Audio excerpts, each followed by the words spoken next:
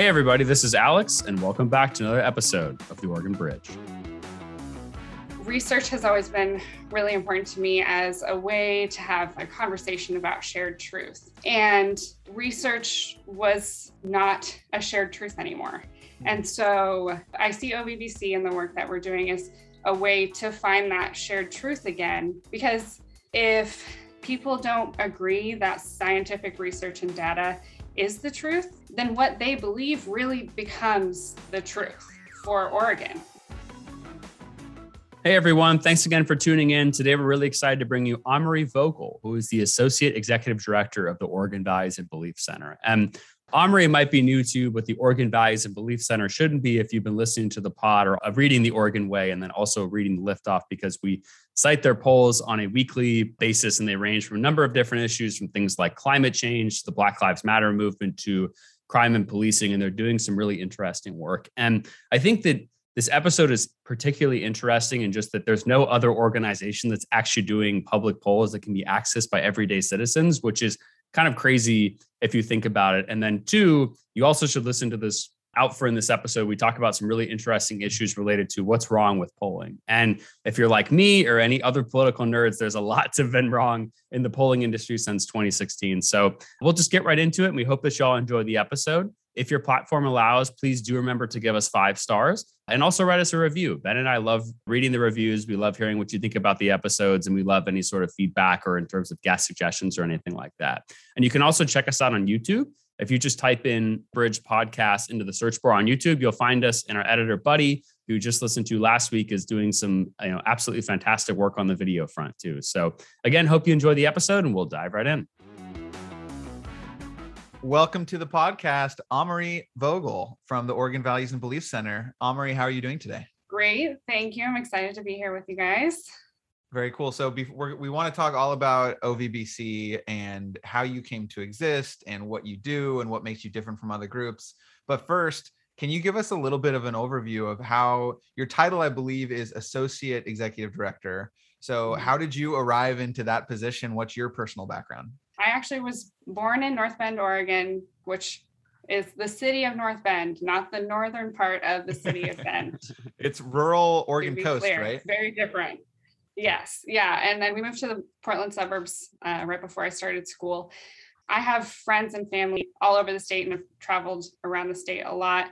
And I've always been really interested in why people think and feel the way that they do. And a great place to start for understanding that is understanding where they come from. So when I do travel around the state, I get a lot of information about how people think looking around their communities. So for example, I was out in Christmas Valley this past summer, and there's amazing scenery out there. There are pronghorns running through the fields, and you can see why these people don't want to move to Idaho, for example. Right. So I actually ended up studying psychology and social work in college, which is not polling or opinion research, but it ties into what I'm interested in. And research has always been really important to me as a way to have a conversation about shared truth. And I was having these conversations with people that believed things maybe even not different from me, but different from other people. And research was not a shared truth anymore. And so I see OVBC and the work that we're doing as a way to find that shared truth again, because if people don't agree that scientific research and data is the truth, then what they believe really becomes the truth for Oregon. So we have to understand what that is so that we can move forward. I just kind of stumbled upon OVBC. They were looking for administrative help, and I started doing some administrative work for them. But because I believe in the work, and I just dove right in, and now I'm Associate Executive Director, which basically means I do a little bit of a lot of different things. So you've had a meteoric rise within Oregon Values and Belief Center. Yes. And our organization has had sort of a meteoric rise. I mean, Adam Davis, our executive director, has been around doing Oregon Values and Beliefs research for over 30 years, but we haven't been an organization and incorporated until 2019. So it's not just my meteoric rise, it's our whole organization. Yeah, no, and it's great to hear about the work that you are doing, because as Ben had just informed me, Oregon Values and Belief Center is the only organization in Oregon that's giving access to public polling, not just to candidates who might want it, but also state officials, citizens, activists, and all of that good stuff. Well, one, I'm just kind of curious of, at least, coming from sort of political world, like there's tons of different organizations that openly give polling and things like that. Why? I mean, it's 2020, it seems kind of surprising. Why was no organization in Oregon before giving access to public polls? Like, is it just a monetary thing? Is it really just there's paid clients who want access to this information? Like, clearly you and Adam saw a gap in the market and you capitalized on it, but I'm just kind of curious of, like, why wasn't that available in the first place? It's largely a monetary thing. It's expensive to do opinion polling. And so giving that away for free to people and organizations is not really rewarded in our capitalist markets. And, a lot of polling that's done, especially political polling or market research to sell products, they have the opportunity to ask questions in a way that elicits a specific answer, or to release data in a way that supports a specific answer or cause or candidate. And so we want to make it publicly available so it's a fair fight. One side can hold up the research and say, oh, it says this, but the other side can say, yeah, but it also says this, or, okay, but you're leaving out this other part that contradicts the message that you're saying. So that's what I gotcha. Yeah, one of my favorite polls ever, which I cannot believe any journalist published this, but they did publish this in multiple major publications, it was something like 1/3 or 1/4 of Americans take showers in their pools. And this was like across major media publications. I was like, this seems ridiculous because not that many people have pools in the first place.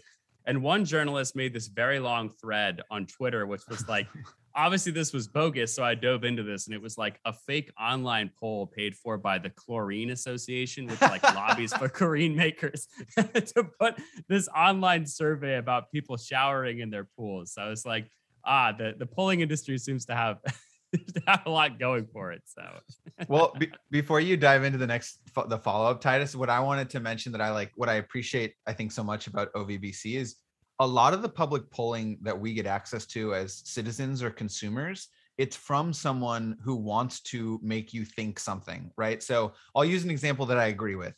So in the last Liftoff newsletter, we showed polling from Data for Progress, which is a national progressive organization with an explicit purpose of helping progressive causes and progressive candidates, mostly which I agree with, right? Well, they came out with this polling on Build Back Better that says like, Build Back Better, Biden's agenda has a 54% net approval. So it's like approval rating in the 80s or 90s, which is awesome. And I do think that the agenda has a huge approval rating. But like, I also think that a Republican group could slightly amend the questions and the framing and have it come back with like, oh my God, this is a deeply unpopular proposal. And you also have to look at who they asked. I mean, right.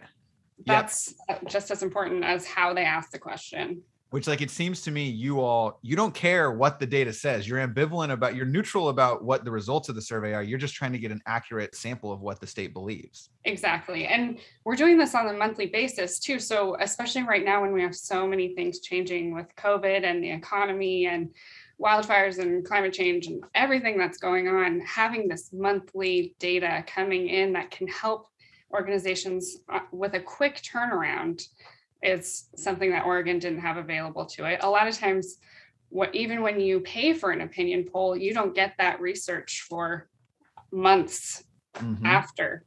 So, yeah. And can you walk us through a little bit about the methodology that Oregon Values and Belief Centers uses compared to maybe traditional polling firms? From my understanding, you guys have a very large panel. For some reason, I think it's in the tens of thousands, or maybe Adam had told us he wants to get it into the tens of thousands. But one, can you just walk us through that methodology? And then also, how is that different than what other groups are currently doing, whether they're political or nonprofit, university or whatever, when they do their polling? Like, what's kind of the difference between those two? This was actually a really big part of why Adam started the Oregon Values and Belief Center, was because a lot of opinion polling is done based on likely voters, and also it's representative of the state with proportional sampling, that leaves some people out. So I'll go into both of those. Our research is general population rather than likely voters. Likely voters are usually often more wealthy, older, whiter, usually from more metropolitan areas. And so you get a different answer than you would get if you're asking everyone in the state. The other part is the proportional issue. So the voices of the metro areas kind of drown out parts of rural Oregon, and also as well, like the white populations drown out the voices of minority populations. So they're not well represented in opinion research generally. And then that also means that rural organizations don't have good research to inform the work that they're doing because they only know what like the statewide example is. And most of those people live in metropolitan areas, not where they're actually working. So the Oregon Values and Belief Center, we do statewide polling, but we also have what's called stratified sampling. So we're trying to get a large enough sample to give valid and statistically reliable research for smaller areas of the state. So right now we have it separated out into the Portland metro area, the Willamette Valley, and the rest of the state. And then we also look at urban, suburban, rural changing to suburban, and rural areas, and have comparisons of those opinions and values and beliefs. We would like to eventually get to having tens of thousands of panelists in our panel.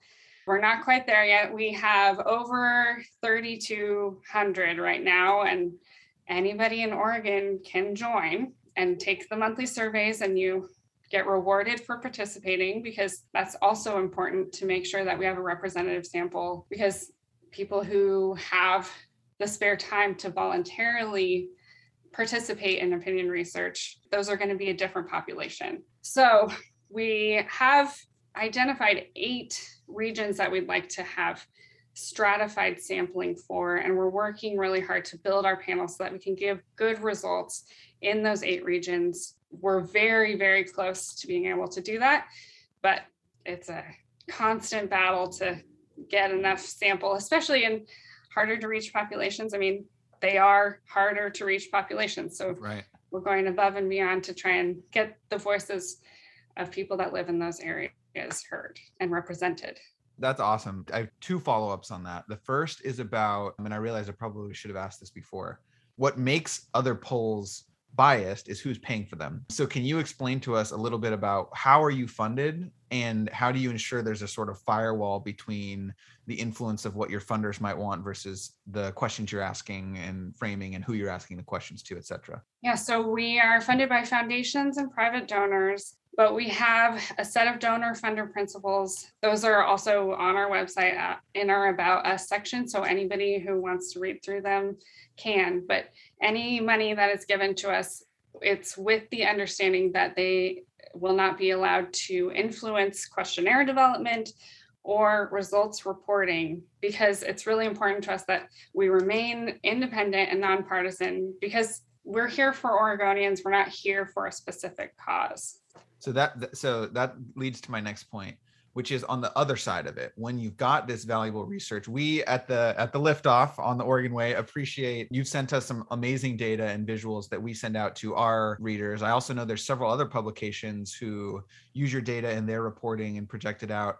How, who is getting this data on the back end? And and as a sub question to that, I'm also wondering, do you have a relationship with state leaders or the state government who could use this as they're making high level policy decisions? Or so once the data is done, what happens? Who gets it? So right now, once the data is done, we develop sort of highlights to make it more accessible. I mean, people aren't going to look at it and read it if it's just a whole bunch of spreadsheets. They are not very fun, I will tell you, especially not being a researcher. By nature, they're not fun. So we have highlights on our blog from our research that we put out once it's available each month. We also provide our research to news organizations. There's this service called Newswire Flash Alert, and it sends alerts into newsrooms across the state. You may have seen you can sign up to get emergency alerts for schools or public agencies. It's connected to that service. So anybody, any newsroom in Oregon can access it and publish it. So we just put it out there and we get contacted, and we're happy to talk to anybody, especially to talk through the research, because we want people to be able to use this and understand it. Right now, we don't have relationships with state policymakers. They're welcome to access our research just like everybody else. It's public, and they're welcome to contact us and ask us questions. We're certainly not going to say, like give them insider info, because there isn't any. Right, it's already public. Yeah. So down the road, eventually, aspirationally, we'd love to have somebody that their job specifically is to bring our data to policymakers and work with them specifically and like testify in front of the Senate and the House about our research when it's relevant. But right now we're still pretty small. We're working really hard. So one day. Very good. Great. So we want to transition just a little bit to talking sort of about the polling industry in general, and then also some of the, I would say, you guys might not consider them controversial polls, but I think some people in political circles at least consider the results to be controversial for beliefs that they normally hold. But before we get into that, I think that many people, not just who listen to this podcast, but in general, but think that the polling industry has kind of a bad name right now. They frankly haven't done that great of a job from 2016 to 2020, and actually, and to today. And two examples that I would talk are, one, I remember seeing a poll that showed that Donald Trump was down by almost 20 points in Florida in 2020. And actually, the head of the Democratic super PAC tweeted that the poll was ridiculous too, when he had seen it. And of course, Trump ended up winning Florida by a pretty substantial margin. We also just saw the California recall polls, which showed that Gavin Newsom was at serious turn and potentially being recalled and losing the governorship. And of course, I don't remember the exact results on the top of my head, but I believe he won by like more than 20 points or something pretty close to that. Obviously, polls were also dramatically wrong when it came to that circumstance. I don't want you to comment on the specific examples, but maybe just kind of the broader theme, like what's going on with polling right now? Like, has polling always been this dramatically off? Do you think that it's, literally 2016 has sort of changed the game and we need to rethink polling methodology? What's going on with the polling industry and why are things changing? Well, there's been a lot of change, not just in the polling industry, but that has impacted the polling industry over the last 10 years. I mean, I don't know about you guys, but I know a lot of people that just don't answer their phones anymore. And that used to be the main way that they would do polling, is they would call people on their landlines because people answered their phones. So that's become almost not even an option anymore. There are issues with how you elicit participation, whether it's online or mail, or there are text polls. I'm sure that you guys have seen, I get asked by Twitter to take surveys about ads all the time, and it's just fills up your timeline. It's everywhere, but it's because it's really hard to get people to participate anymore. So that's part of why we have our reward system. What a lot of polling is doing now is moving towards these really big panel companies that polling or research organizations basically contract with these panel companies, and they send their questionnaire and the panel company sends it out to their participants, and they'll have quotas for, this many people that are 18 to 29 and this many people that are in this income bracket. And the panel company has a contract to fill those quotas. The reason that we don't contract with a panel company is because if you go that route, the panel company does not allow you to contact the participants because that's their asset. So we are building Oregon's panel because we want to be able to talk to these people. Right now, we're just doing online surveys, but very soon we'll be starting to do more focus groups, and that's not an option if you're contracting through a panel company. And then, with polling issues that have been happening, it's partly a participation issue. It's partly that these numbers are often based on who they think will be voting. Right. And that is changing in our country. And so that impacts the results. If you take out a portion because you don't think that those people are going to show up at the polls, and then they do show up, then that completely changes your election results. Yeah, and that's interesting. And I know that, and you mentioned a little bit before, but basically your all's perspective is that polls typically underrepresent both people of color and then also rural voters. Mm-hmm. Do you think that those are some of the same issues which are plaguing like some election results like the two that I had just mentioned? That, and then also young people are often underrepresented. Lower income people are often underrepresented. And I don't know the numbers about who's showing up for voting. That's your guys' job. But I would guess that more young people are showing up to vote than had previously, at least for a little while. So you think really that the issue is that polling companies or campaigns or whoever is sort of releasing what I would say are pretty bad results. Mm-hmm. It's really just the industry has basically had to pivot or how to shift, and they just haven't adopted to these new changes quick enough. So they're just kind of using old methodologies that, again, don't maybe work for what's happening today. Not only just that they're using old methodologies, but that there aren't a whole lot of good options for new methodologies. So, they're trying lots of different things, but there's just not a whole lot of success generally. I think we're really lucky at OVBC in that we get participation because a lot of people in Oregon are dissatisfied with the way things are going. Even if it's, maybe not necessarily policy-wise, but just like the civic climate in our state, and people don't want it to keep going like this. And a lot of people, especially in rural areas and in BIPOC communities and younger people, feel like they're not being heard. And so this is an opportunity for them to have a voice. That is very much aligned with, I think, how both Alex and I view the state of things. I know we keep asking about some of the wonky stuff. So I got one more question there, and then we'll dive into some of the actual research you've conducted. So as someone who works for OVBC and obviously understands public opinion polling better than nearly everyone else in this state. I wouldn't go that far.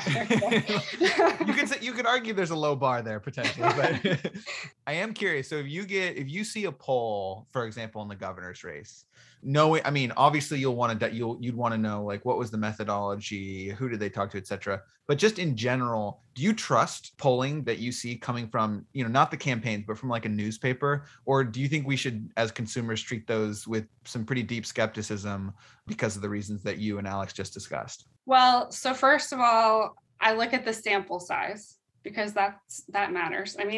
Technically you can have a representative sample that is fairly small, like 600 people is a pretty representative sample for Oregon, but that's not that many people. Right. And the more people that you have, generally, the more likely your results are to be accurate.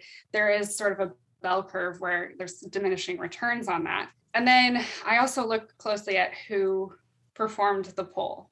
So there are a lot of neutral polling companies.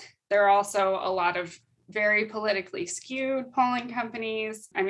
If it's the governor's office, for example, did the governor's office or the governor's campaign pay for that poll? So it depends on those things. It depends on where they asked people. In Oregon, it is really tricky because of the issues that we're having with metropolitan area versus other parts of the state. So yeah. No, that's super helpful. Okay, so the first piece of actual research I want to talk about is the one that I found most interesting. And so you sent us like a bunch of new research that came out, and you're like, let me know if you want graphics for any of this. And the one that I wanted a graphic for is, so basically you asked people about whether or not they think Oregon will be able to address, quote, solve soon enough, these three crises. And so one was climate change, one was increasing forest fires, and one was increasing homelessness. And overwhelmingly, by like not even really close, most people said either there's a very small chance or not a chance at all that Oregon would be able to solve those problems soon enough. In each of these, like, it's an average of like 5, 8, and 5 who said that we certainly will be able to solve it. So I've been thinking about that since it came out, because I think it underscores what you, I think, just referenced a little bit. I do think there's a deep sense of pessimism in Oregon about our civic culture and about our ability to solve big problems. And I do think that's a departure also. Like, we used to be a place where Oregon could do big things and we could innovate and do things first. And like, we believed in our government's ability to organize and get things done. I'm curious what you make of that. If there's other things in your research that might indicate some of the reasons for this decline, but when you see data like that, that just sort of underscores a sense of pessimism, what do you make of it? I think that the feeling in Oregon that people have that we can't work together, which, I mean, I'm not saying that we can't work together. I'm saying people feel like we can't work together. And I think that that is a huge factor in why people feel so pessimistic about this, about all three of those issues. I mean, people across the board agree that homelessness is the biggest issue that they want something done about. But everything that we're doing to try to deal with it is moving so slowly. And the problem just keeps getting worse. And this is a problem that we've been talking about for quite some time. And still, it continues to get worse. So, I mean, growing up in Oregon, we've seen it get worse, and it's hard to feel like there's a whole lot of hope for it getting better when you've watched it come this far.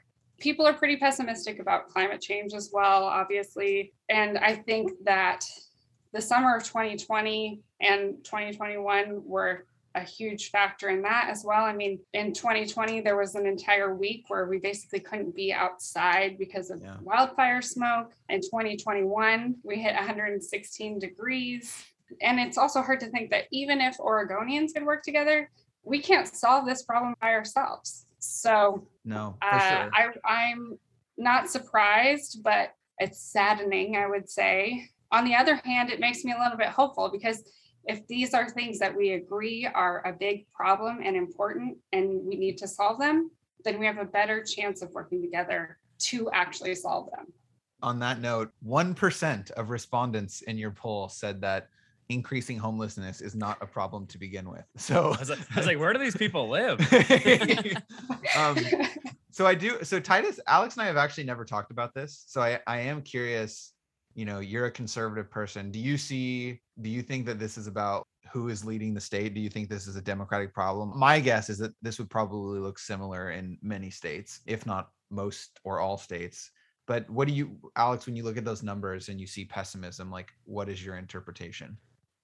Yeah, no, I completely agree. And one of the things I actually found most interesting about this poll in specific is that there's, I love the idea of there's not a chance, which those, I guess, are just the ultra pessimist. Which is like one in five people who said, yeah, I was going to say, for most of the polls, the not a chance matches up with almost a good chance. There's variance for sure in two of them, but it's like a lot of people just think we have no ability to solve issues anymore. Kind of, it looks even like no matter what the issue is. But yeah, I mean, I don't see this as particularly surprising. I imagined if you had a lot of red state voters, you would probably feel somewhat of the same thing, right? Like, why are these people not getting these issues done? I mean, for example, even if you're in a red state, total Republican control, but there's an overflow of hospitals or something like that, and people can't get hospital beds for cancer treatments, like, you're probably like, what is going on down there? Like, how are we not addressing these issues? We control everything. We should just be able to do this. So yeah, I mean, I even think that this is not just an Oregon problem or progressive or Republican conservative sort of backlash to it. I just think it's really a nationwide issue for sure. That people just feel that there is, I don't even know if it's partisanship necessarily, but there's just like such a stall with being able to get things done that they just feel very pessimistic that government actually can deliver on their priorities. I mean, I'd be curious of kind of the polling of what that looks like with state government, but I mean, I know that trust in national government has just evaporated over the past 20 years. So this wasn't particularly surprising to me, and it wouldn't be surprising if similar results happen in other states too. I will say also, something that did surprise me about these results is that usually younger people are more optimistic about most of the problems that we face, but that was not necessarily the case for a lot of these questions, and particularly homelessness. Younger people were much more likely to say that there's not a chance that we'll solve this problem than older people. Wow, that is so sad. Jeez. Not to be a downer. We're like, wow, this is a very sad Sunday that we're recording on. The rain's coming back. Yeah, it's just the doom and gloom sets in.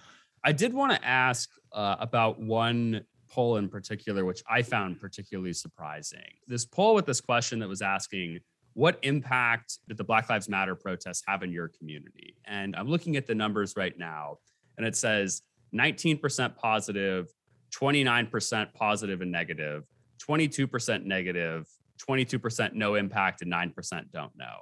I kind of want to just get rid of the no impact and don't know people and focus on those other three sections. I was particularly surprised to see that it was, again, not completely split down the middle, but like really split down the middle in terms of Oregon, which again, I would consider to be a pretty progressive state, in terms of the impact of BLM is basically that like, well, there was definitely some good things and there was definitely some bad things about it.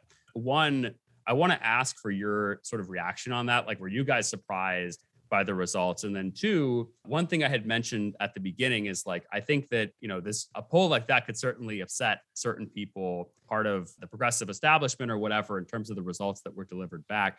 Have you all received any pushback with some of these polls? You don't have to name any specific names, but like from interest groups or from powerful individuals or whatever, because it does seem like, at least, and again, I could look at polls that would maybe disrupt, some things of conservative thinking and on the progressive side of things too. So one, I'd be curious of just, were you, shocked kind of by these results? And then two, what's kind of been the feedback from what I would say maybe are some of these more polls with controversial results?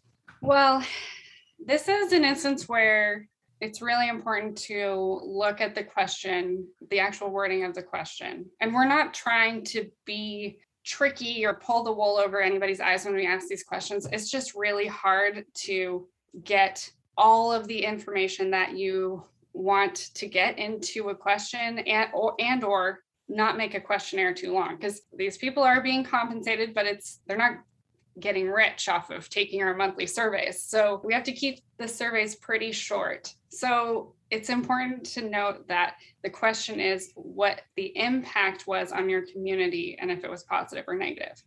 And the other aspect that really informs these answers is we asked what are called open-ended questions and asked people to tell us in their own words why or how it had a positive or negative impact. And so many of the people that said that Black Lives Matter protests had a negative impact also were saying that it was negative because of the way that it emboldened and empowered people with like white nationalist ideas and agendas.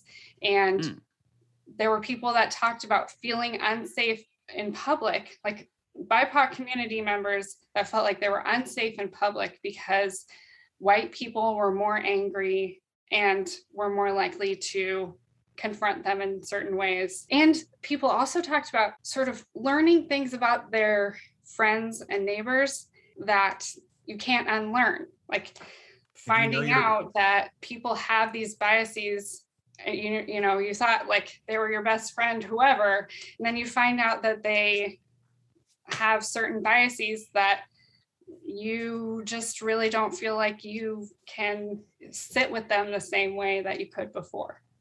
For sure. So we haven't actually gotten any pushback. Nobody has said anything at all about it. So yeah, it's important to read what people actually have to say about it. I could even try and find you a good quote. Yeah, here we go. So this is someone from Union County. Okay, rural. And they said, I don't think they've had a dramatic impact in my community, but I think shaking people out of comfortable blindness to the inequities in our systems and government is good. Union County is pretty white, not accidentally either if you look at the history, but I hope that it helps make the place slightly more tolerant and aware. So that's like an example of a positive impact. Let's see.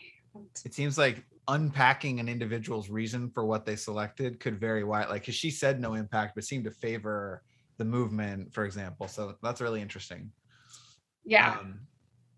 So I wanted to look at people's reasons why in that case. I want to ask one more specific research question, then a broader question for you. And this one will end on a more hopeful, more optimistic question. And this, I think, to me, truly was one of the most surprising pieces of research that I've seen published from you all. And the question was, which statement do Oregonians agree most with? Statement one is economic growth should be given priority, even if the environment suffers to some extent. That's part one. Statement B is protection of the environment should be given priority, even at the risk of slowing economic growth. By an overwhelming margin, all of the 4 regions of the state that were polled, urban, suburban, rural to suburban, and rural, over 73% of or higher agreed with the statement that the environment should be given priority, which is like, again, I think that's something that would be a historical Oregon value, like dating back decades. Oregon was perceived as an environmental state. But I'm actually shocked to see that in rural Oregon, 73% of respondents thought that the environment should trump economic growth to some extent. So I thought that was a hopeful and optimistic place of agreement across political and geographic boundaries. So any insight or comments on those results? The environment and natural beauty in Oregon has been a consistent and strong shared value among Oregonians. I know that there have been some challenges to that, especially with impacts from the timber industry. But if you look at, for example, how rural communities see what has happened to like the Bend area and the way that that's been developed, the things that they see happening there, talking about trash in public parks and national parks and state parks and how they feel about that, it becomes less surprising that, they want to protect the beautiful natural areas near them, even though it may have an economic impact. Love that. So final broad question, and then Alex will close. You've conducted a ton of research at OVBC. You're constantly churning out reports and memos and graphics. Is there 1 or 2 high-level pieces of data or trends that you think would be important for civic-minded, civically engaged Oregonians to know about that might help them operate better within the system? What sticks out to you? One of my favorite sections that we ever did was the Greater Idaho movement. And we asked some questions about that and whether people in Oregon thought that counties should be allowed to join Idaho and whether they thought that would be a positive or a negative thing. And then also their thoughts about it. So another one of those open-ended questions where people could answer in their own words. And even though the majority of Oregonians didn't want to see these counties leave our state, the things that they had to say gave me a lot of hope for our state. People talked about understanding that these groups feel like they're not represented in the government in Oregon, that they understand that these people have different viewpoints and they may not agree with them, but that's important for our state to have a diversity of opinions and ideas and viewpoints, and also concern about what would happen to these counties if they did join Idaho. I mean, there's a lot of implications there. Idaho has not legalized marijuana and seems so far very opposed to doing so. And a lot of the rural counties that are in this group that would be joining Idaho have benefited from marijuana industry in their area. There's also the favorite Oregon issue of sales tax. Idaho has sales tax and Oregon doesn't. And then, the recognition that the metro area provides a lot of tax revenue that helps those communities. And what happens when those communities aren't the low end of tax revenue, they're middle to average? What are they going to do to support their communities and their schools and government services that they need? Yeah, no, interesting. And one of my favorite things about how you guys do this too is it really shows that people are plugged into these issues, right? Like that's a pretty complex thing to be thinking about, whether if you're for breaking off half of Oregon or whatever into Idaho or not. So yeah, Amaury, thanks again for coming on the pod. We're really happy to be able to have you on, and we'll have to have you and Adam back together at some point to see how things are going when you become this massive polling conglomerate, which I imagine is happening in 2022. So hang on to your seats, Oregon. Last question before we let you go. If folks want to learn more about you, or they want to follow your work, they want to learn more about Adam, they want to see, these different polls that we just talked about today, where do they follow you? Where do they find you? Where should they go? Well, I also want to say thank you to you guys, because I listened to the podcast and I've heard you guys use our data, and so it's really exciting. So if people want to see our research or learn more about us, they can go to OregonVBC.org. If they'd like to join the panel and take the monthly surveys, they can go to bit.ly/join-OVBC and join the panel themselves and take the surveys. We just wrapped up our September survey, but we're about to start work on our October survey. So that'll be coming out soon. And we're on Twitter and Instagram and Facebook, but we're really small and I'm the only social media savvy person. So we're not super active. I will warn you. Awesome. Well, it was awesome speaking with you. And thank you so much for coming on and sharing this insight. And I hope everyone joins the panel. Thank you, guys. All right. Great. Well, thanks for listening, everyone. And please remember to subscribe and give us a 5-star rating if you can. And we'll catch you next week. Bye, everyone.